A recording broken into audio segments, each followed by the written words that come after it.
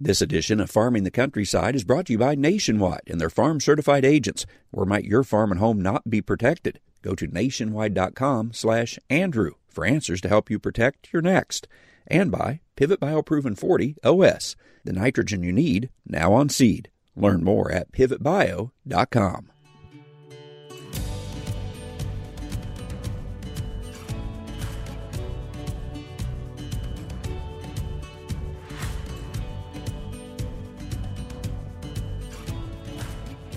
Welcome to Farming the Countryside. I'm Andrew McCrae. The cattle market is making all-time highs right now, and some analysts believe it still has plenty of room to move higher. What's driving the market? How long might it continue? And are the key drivers of this market changing? Those are just some of the questions we'll explore on this week's Farming the Countryside, brought to you by Nationwide. Farming and land ownership comes with its share of liabilities, and you need an insurance company to help protect you. But when it comes down to it, you really need an individual who truly understands what you deal with each day and knows how to help you see what you may have overlooked. That's why I've partnered with Nationwide, the #1 farm and ranch insurer in the nation. They have farm-certified agents. That's right, agents that are specifically trained to handle the needs of farmers. I know there was a lot I had overlooked, and that's why we created short videos to help address those key concerns. Go to nationwide.com/Andrew. That's nationwide.com/Andrew, where I host quick shows on important topics to help protect your next. And this week, we're also brought to you by Pivot Bio. Nitrogen is always a concern for us as farmers. In fact, that's why the past few seasons I've been using Pivot Bioproven 40 to provide my crops with nitrogen when they need it, no matter the weather. Now that predictability is available right on the corn seed. Pivot Bioproven 40 on seed gives growers even more flexibility with their nitrogen plan. It's the first on-seed nitrogen, and all U.S. corn growers have access to the game-changing technology. Pivot Bio products contain naturally occurring microbes that fix nitrogen from the air and provide it directly to the corn plant all season long. I hope you'll learn more. Just contact your local sales rep or go to pivotbio.com.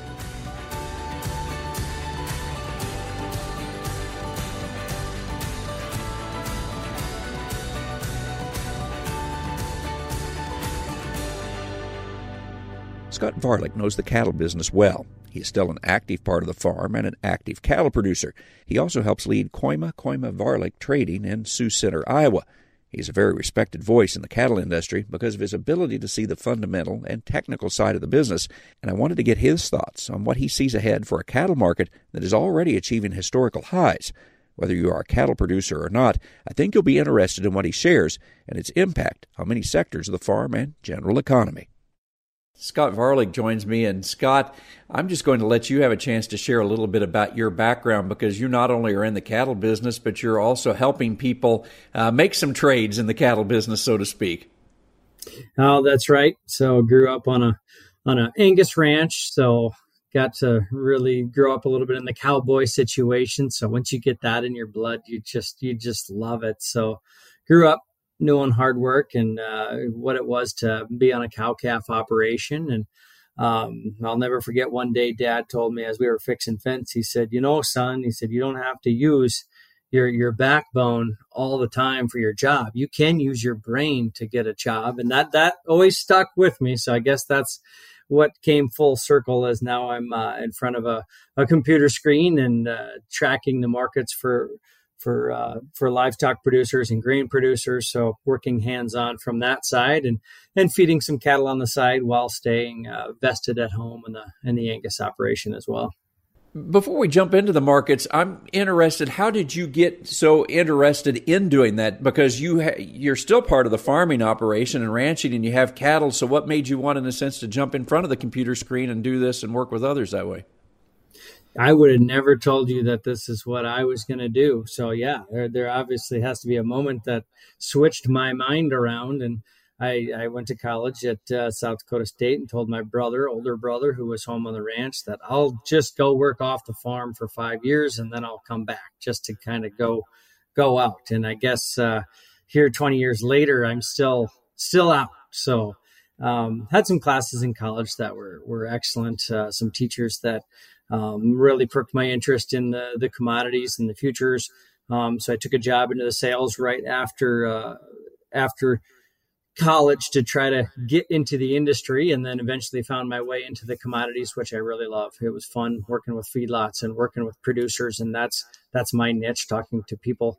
Where my brother's niche is obviously the hard work, and I'm more the talker. So I guess it was a good fit for both of us, and it's right up my alley, working with customers hands on, getting involved with what they need to do to protect their operation. And in a family operation that you've been a part of, me being the third generation, how can we keep this going? How can we be sustainable and keep this going for the next generation? As I look at my kids on the ground showing the same interests, nothing that excites me more than that. Yeah. We're going to talk markets and probably mostly focus on the cattle side of things. Certainly, all of these commodity markets interact with one another. But I wanted to go to the cattle side because that's the business you're in. Give people an idea, because some listening to this are very involved in the cattle business. Some may not be. We hear that cattle right now are high. I hear that all the time. Cattle are high. We're cattle producers. So, the market's high, but give me an idea, or give folks an idea of, where do we stand right now historically in this cattle market? Yes, you are correct. It's historical highs, all-time highs, high as we've ever been before in the live cattle market. And I'm sure we'll talk a lot about the topics and why we're there. But we are, from COVID 2020, just a few short years ago, we are more than double that price that we carved out when we had a pretty ugly little trade there in the year 2020, but we are more than double that price, which puts us up towards all-time highs. And we're continuing to charge as we get through the summer and challenging these contract highs, all-time highs. It appears monthly so far. So we've had a nice run, and it's being led by the feeder market. That is one thing to note, that feeders are the leaders, especially when you have a move of this capacity. They're usually the ones in charge, and that's what's happening right now. When you look at what we've done since 2020, we have heard, of course, about the drought in a lot of more western plains areas, and that has reduced supply. Is that what still drives this, is a drought that began way back there? What has run these prices to these levels right now? Yep. There's some reasons that I'll point out here, and that's that supply is what that's the flag that we're holding right now, how tight we are, how tight these numbers are. And that's pushing us to record highs. But there's several different reasons why we had to get that supply so tight. One, when you start in about 2010, prior to the last all-time high rally, which was 2014, which was we had very tight numbers in the supply side. The producers had leverage over the packer. There wasn't enough cattle to go around, so the packers were really charging for cattle. Well, in 2010, in those early 2010 areas, we were cash negotiating about 80% of our cattle. The other 20% were more formula or contracted cattle. Well, in the last that 10 years after 2010, those roles reversed to where the more like 80% of the cattle were going to be traded by a formula or a contract cattle, and only 20% of them were actually negotiated to establish that price for the rest of the 80%. So it took a lot of the leverage out of cow-calf producers' hands, out of the feedlots' hands. You were unable to try to say, hey, I need some more money for these cattle. So there's been, since the big break in 2015, the going's been a little bit tough for some of these producers. There's not been a lot of meat on the bone for these guys to be had. So the cow-calf industry, what did it do? It just continued to shrink. The cow herd shrunk. There wasn't enough dollars making it down to the cow-calf industry. And when we saw some of these inflation rallies happening and the cattle prices were one of the last of the commodities to participate, it just continued the liquidation. There wasn't enough profit in it. The ranchers were not willing to go through all the work that it is to raise a cow, calve out some calves. It's hard to find help. Feed costs got high.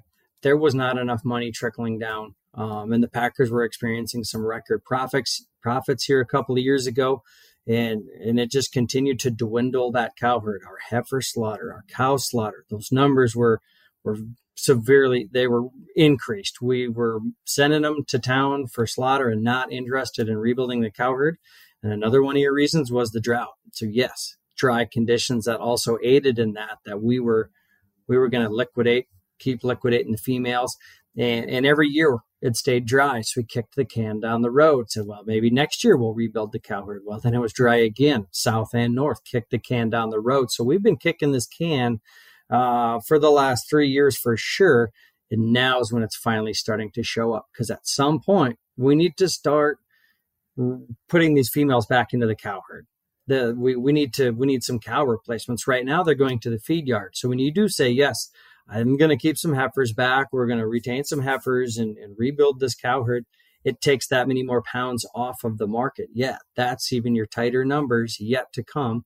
As we experience some moisture this year, it'll be interesting to see if we start seeing some signals that these heifers are coming out of the feed yard and heading back to the cow herd. That's where I wanted to go. We may have seen an easing of the drought in some locations that have been at hardest hit. So we would naturally expect, I guess, some of those numbers to come back. But you mentioned a lot of folks did sell off cows, and I wonder, have some of them totally gone out of business, or they said, well, I'm not going to do that much or that many anymore? What do you see coming? You're going to see a mixed bag of that, because you've got interest rates at whatever we're going to be at here now, 9.5%. In a high labor profession in raising cattle, there's just not a long line of people that are really to sign up for 9.5%, providing that kind of labor, unless it really looks like there's going to be some profits on the table. So we've got an aging rancher, aging farmer that is always talked about, and it's just tough to hand it down to the next generation. But trying to find that person that's going to be right to be able to take on that kind of an interest and put in that much work into it, there's going to be have to be some dangled profits. And yes, there's some green ink in these cattle right now at these prices. But to me, we still haven't seen that. Let's go expand this cow herd real fast, because this thing looks like it's going to be good for a long time. We're more like so used to some of these black swan events that we're just waiting for the rug to get jerked, and then it's our turn to get slapped in the face again. So still need some of that euphoric type of feeling into a market. One of those that's kind of when a market can put in a top, is when it does get that euphoric state. And I don't feel like we've quite seen that yet. Do you find it interesting that we're setting historical highs and yet we don't think we've hit that euphoric state yet? How far do we have to go to hit that state, do you think? Yeah, and that's what I'm always trying to look for. So when is that euphoric state that we're all just really just thinking this is good, we're not going to break anymore, and we're still just, like I said, waiting for that rug to be jerked, and yeah, we can all come up with numbers and throw out a really high number just to tell everybody how friendly we are, and we're all kind of making them up and pulling them out of our hat anyway. But I think we've got some room yet. Just because, the cost of production are so much higher than they used to be, that we have to be at some higher levels. Yes, we could see demand slow down. We're probably going to need to see demand slow down, because we don't have enough beef to go around at these prices. It's going to have to stay high to be able to ration it, because going into this summer, this is the time frame right now when we would generally have a large supply of cattle for packers to pick from.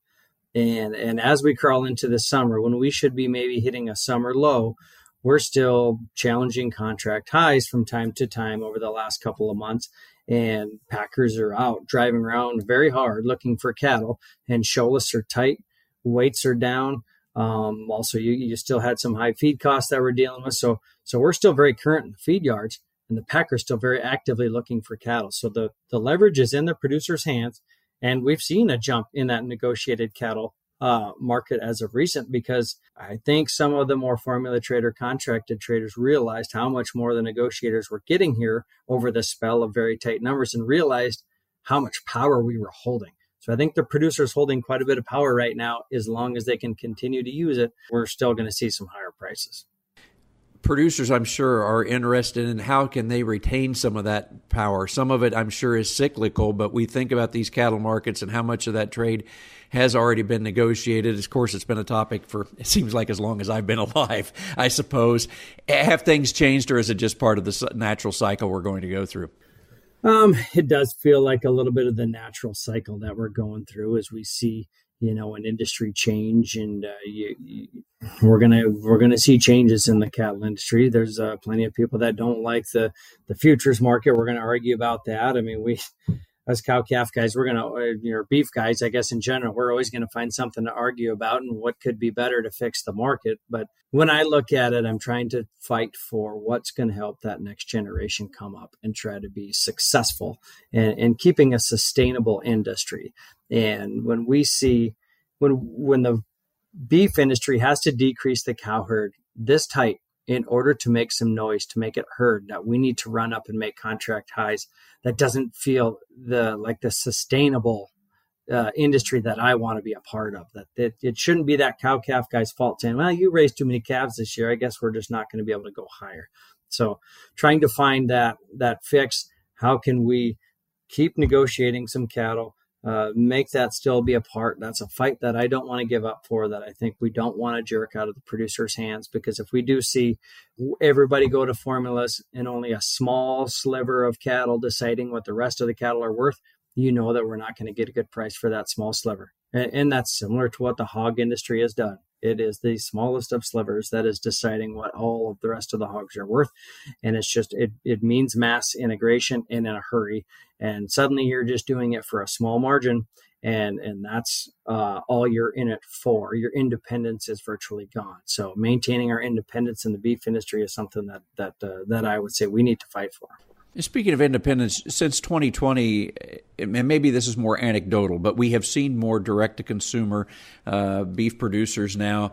Is that mostly just a blip on the screen? Are there enough cattle doing that? Or is that going to be something that helps these producers? And you talked about sustainability and being able to maintain a market. Are more people going to have to go to something like that in order to have profits or have sustainability moving forward? Eventually, these high prices will come down. What do we do going forward? I love seeing the growth in that industry. I wish it held a little more power. It does feel like more, I don't want to use your blip on a screen, but it does feel like it's more in that category. But I think the consumers in every other industry has tried to tell us, hey, we want, the change in the egg industry, the change that they want, their pork raised. To me, the beef industry holds something a little bit different. When you've got, when you go to one of your cattle conventions, all of the slides that you see are a cowboy standing there overlooking his herd in the green grass and the lush prairies. That's what the consumer wants and what they want to see, and that's what we have to offer. I do like that going forward, that the beef industry has that, but the local marketed beef, there is plenty of room for growth there. I mean, I have seen a few individuals here and there that's how they started to market their beef. And some of these rules and laws have been, promoted by some different cattlemen's industry. How do we loosen some of these rules so we can get some of this beef moved? Some of these state regulated outfits are, the state regulations say that you have to meet federal regulations or better. So how can we say that they are regulated enough that it's okay for them to overstate sell some beef? So I think there's been some good changes in that. So plenty of room for growth there. And I hope it can stay that way. But I think that's absolutely what the consumer wants, if we have the ability to do it, I guess, is the next question. You're in the business, or at least a big chunk of your business, talking to cattlemen and helping them be able to make good profits. So considering we are at historical highs right now, do you find a lot of them trying to do something on the Merc in order to be able to hedge those cattle? There are insurance products out there. Or are people just saying, hey, the market's continuing to go up, so just ride it and I don't need to do anything, which is sometimes what we like to do as well. Yeah. Let me give you all the marketing answers in a nutshell. You're breaking up on me here. No, there's a lot of things a producer can look at, because like we've talked before here in this podcast, we've got high interest rates and we've got some high feeder calf prices that we're putting a lot of our money at risk trying to feed out these cattle. So it seems hard for me just to say, hey, I'm bullish, do nothing, let's go unprotected, let's let that go. Where that might work, I still feel like I need to sleep at night. And at the levels we're at, if that rug gets jerked, something unforeseen happens where all of a sudden this market puts in a top and it's over, my family operation might also be over. So that is not going to be on my shoulders, and I'm going to have something that's going to say I need to protect myself. So there's been the livestock insurance. I've certainly written a lot of those policies. There's been a lot of just buying puts. And yes, those types of programs are expensive. They can be a little bit of extra money that you're going to have to shell out, and it's going to add to your break even. But when we have $5 trading ranges in one day, for me to spend $2 to $3 on a floor when I'm seeing $5 swings in a day, I'm okay with that, in my opinion. And you have to decide your plan and what your risk level is. Some of the straight hedgers, the guys that straight hedge cattle every year, yep, you're going to get used to some margin calls, and you better be used to that. And when you are a straight hedger, you have to be careful of the feed costs as well. Because if you're going to have your cattle locked in a year like we just had this previous year, corn costs, the feed costs, unforeseen, really stripped a lot of the profits out of the feeding cattle sector because corn basis got so strong. You were unable to protect it. If you didn't have the cash corn, you might have had some great positions on the board, but the basis took all of your profit away. So if you're a straight hedger, you have to take that into consideration as well. But I do want to look at something, whether it's the LRP, whether it's the puts, trying to find a way to say, hey, I'm going to survive this. We're having good times. We're making some good money in the beef industry, and it feels good.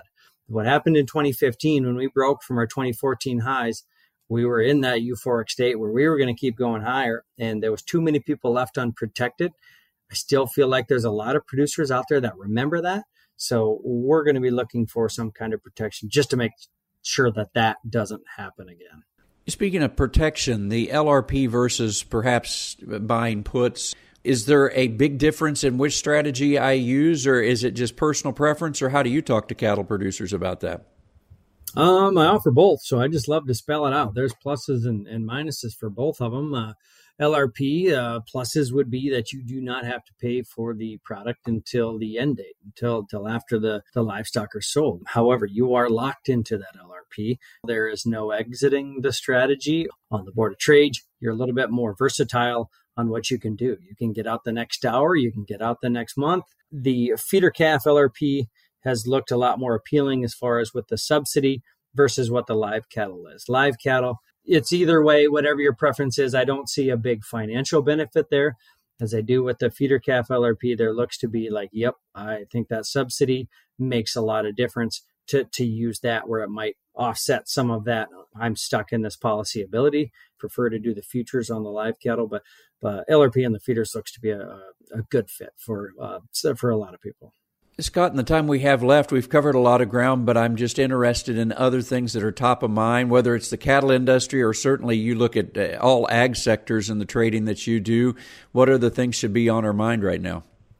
We're always keeping our eye on the stock market, the outside markets. What's that going to do to affect us? Because in the beef industry, we've got some excellent demand, some excellent prices. The one thing that could sneak up and grab us would be if we had some sort of a stock market crash or we really got the economy in tough shape. We've been able to fight off a lot of bad news here over the last few years, several years, but that's something that would be a little bit unforeseen. And the feed costs, the grains, they're really on a break from their sharp highs here over the last couple of years, this inflation rally. So how severe does that get? Our dollar is pretty strong, which is really going to start hurting our commodities, being competitive with the rest of the world. So that could be a little bit of a game changer, I guess, in the grain industry.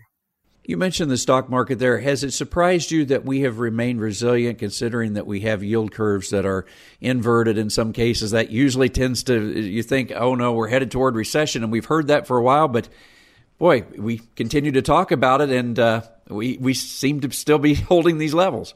Yeah, amen to that statement too, because we have been trading the word recession for, it does feel like about 3 years, but I think every time we talk about it, it has to ring in people's ears when they hear about it all the time.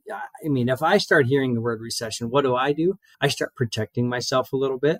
I'm ready for something bad to happen, so I'm making plans to be able to fight some of that off. And since we've been hearing about it for 3 years, I think if we've already heard about it that long, maybe we're already part of the way through the troubles that we're having. I guess that's my optimism for it, but we've had enough warning signals that that's why I still feel pretty good that we've made it this far and we're still doing okay. So I like where we're at right now, I guess, even though it maybe not be cherry, but I do like where we're at. Scott, I've enjoyed visiting with you and appreciate the time talking markets and the cattle industry. I really appreciate it. Thank you so much for having me. Thanks for listening to this week's show. Remember, you can follow Farming the Countryside and our daily show, American Countryside, on Facebook, Twitter, Instagram, YouTube, and TikTok. Just type in Farming the Countryside or American Countryside. And remember, you can always hear these shows in a variety of ways at farmingthecountryside.com, on many local radio stations, or your favorite podcast platform. If you missed one of the shows, just go back and use those platforms to find other shows and topics of interest as well. I appreciate you joining me. I'm Andrew McCrae. I'll catch you next time on Farming the Countryside.